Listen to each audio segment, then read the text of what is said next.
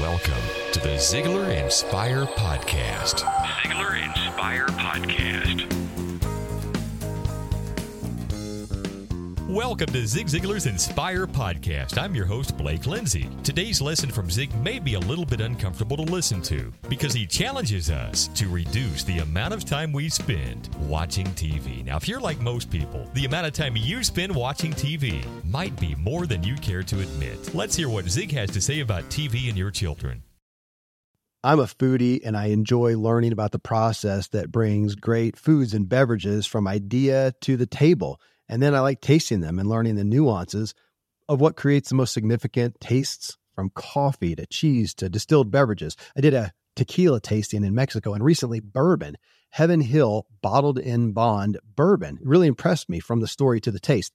I grew up in Kentucky, where horse racing and bourbon are famous, and I got introduced to Heaven Hill Bottled in Bond bourbon. It's produced by Heaven Hill Distillery, which has been and still remains family-owned since 1935. And I'm impressed with the bourbon's ultra-rich, smooth taste. And right on the bottle, it states that this bourbon is 7 years old, which is actually 3 times longer than what's required to be certified as bottled in bond.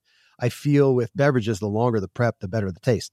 Being a bottled in bond product means it must pass a list of 7 requirements that set the standard for this quality bourbon. So look for it at your local store. Heaven Hill reminds you to think wisely and drink wisely. Look, Bumble knows you're exhausted by dating.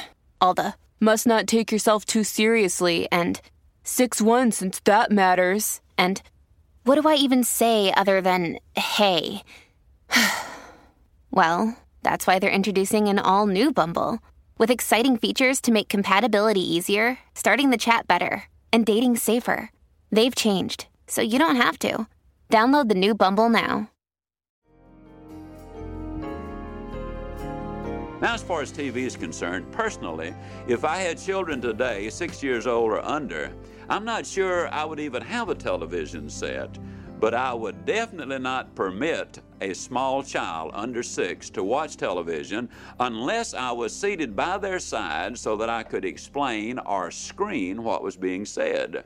The American Academy of Pediatrics Task Force on Children and Television concluded that repeated exposure to TV violence can make children not only accepting of real-life violence, but more violent themselves. The biggest danger, however, according to the Medical Society Journal, is not the behavior the television produces, but the behavior it prevents. What does it prevent? Well, it prevents conversation, visiting, and the development of the imagination while demanding that you rush home to catch the 6 o'clock news, arrange your social and family life to be home to watch your favorite program, and to exclude any conversation with a drop-in neighbor until the program you're watching is over. Let me hasten to add, however, that all television is not bad. Many documentaries are good. I'm simply suggesting that you watch, screen, and restrict what your children are seeing. According to a study done in Missouri, 60 to 65% of a child's working vocabulary is acquired by the age of 3. The question is, will I let my child's vocabulary be taught by Prince, Pink Floyd, Dr. Ruth, or will I teach them what they should be learning? So what's the solution? Television today is one of the major problems which we encounter. We've got the cable TV that's coming in with all kinds of stuff, none of which is very good. Well, first of all, the way we deal with it is this. There is no such thing as adult entertainment.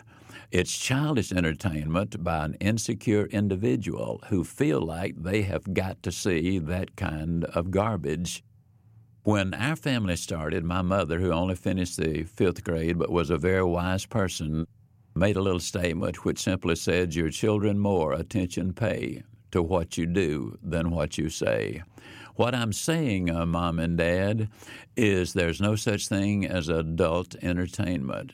Don't watch anything that you are unwilling for your 6-year-old to be watching as well, or your 4-year-old, or your 10-year-old.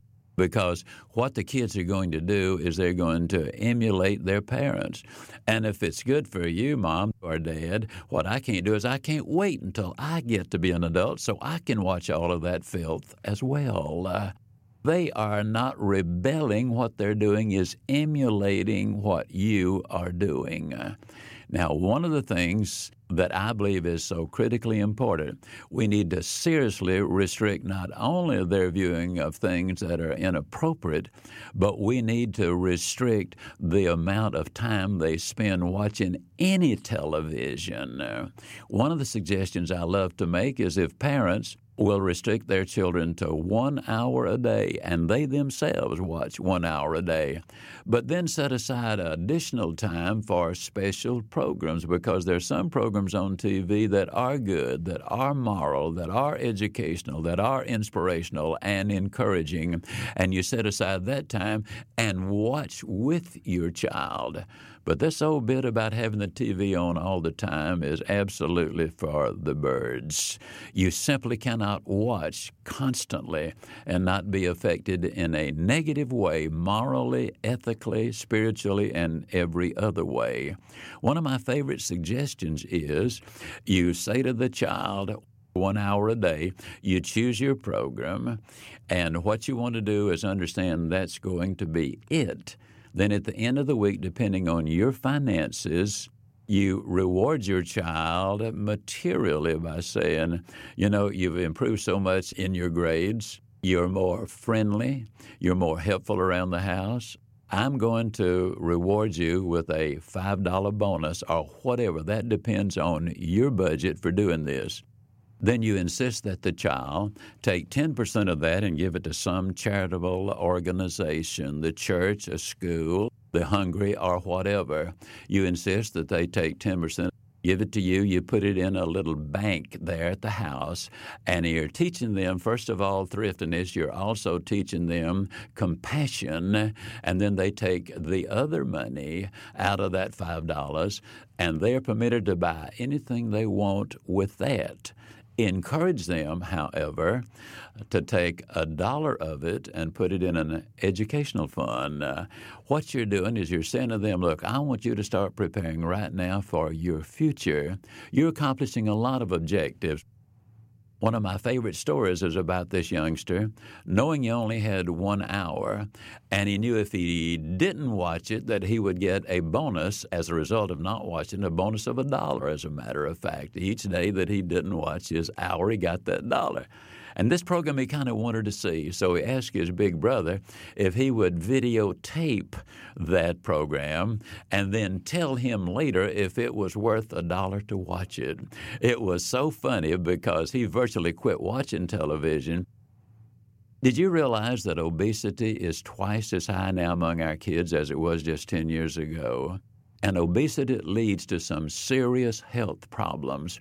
When we restrict all of that watching of TV, we're increasing their health, we're increasing communications, we're building a healthier family, we're improving their grades, we're taking care of their physical health as well as their mental and emotional health at the same time. Now, this might sound like a harsh rule to follow. It is not. It's tough love at its finest. It's the best interest of the child. Our most important responsibility when we bring a child into this world is to give that child a legitimate chance at life. This is the best way to give them that chance. And the bonding between the parent and the child is so much better. You have time to eat together. You have time to talk. You have time to take those short little walks. You have time to discuss some of the issues that are important in their life, including the physical, the mental, and the spiritual. One of the things that many couples are deciding is that they're just going to shut the TV off totally and completely. Well, I got to tell you that in every report I've ever heard, when parents do that, the kids are just as miserable the first 2 or 3 days. They gripe and they complain. Then they realize that that's the way it is, and they start talking again. They start laughing again. They start communicating again. They do a lot more studying. Some kids today, and this always amused me, the number of parents who will buy this. The child will say, well, I just can't concentrate on my lessons if the TV's not on, or I can't concentrate on my lessons if the radio is not on. I got news for you. There's never been one study anywhere in this entire world that proved that watching television while you're concentrating on your lesson improves the grades. Now, if they ever show me a study that does that, then I'll listen to the child who argues that. But that is pure baloney. Don't buy it, parents. You stick by your guns. Later on in life, your child will be glad that you did. Dr. Jane Healy in Bottom Line Personal says this: the development of human language is the development of human thought. The person who teaches your child to talk teaches your child to think. If kids don't talk and listen, they don't think effectively either. Unfortunately, the TV time is 6 times as great as the study time. So the TV on most occasions, or many occasions, is teaching our child the language and therefore how to think. There's a better way, Mom and Dad. It's you. Well, that certainly gives us something to think about. Take some time this week to talk to your kids without any distractions. Play a game with them or read a book with them. Turn off that TV and go outside with them. If you do this, you can be assured that the time you spend with them will be a great memory for you. This is Blake Lindsay encouraging you to live your life to the fullest. Ziglar. Inspiring true performance. Hey, Ziglar podcasters, this is Blake Lindsay, and I want to offer you a special bonus of some great Ziglar material in a downloadable format just like you're used to with the Ziglar Inspire podcast. Just go to Ziglar.com/podcast bonus, and you'll find a free download, 60 minutes long, of Zig's finest stories, and a free download of Zig's most inspirational quotes. This is our way of showing you some gratitude and saying thank you for listening to the Ziglar Inspire podcast. We appreciate you. Go to Ziglar.com/podcast bonus.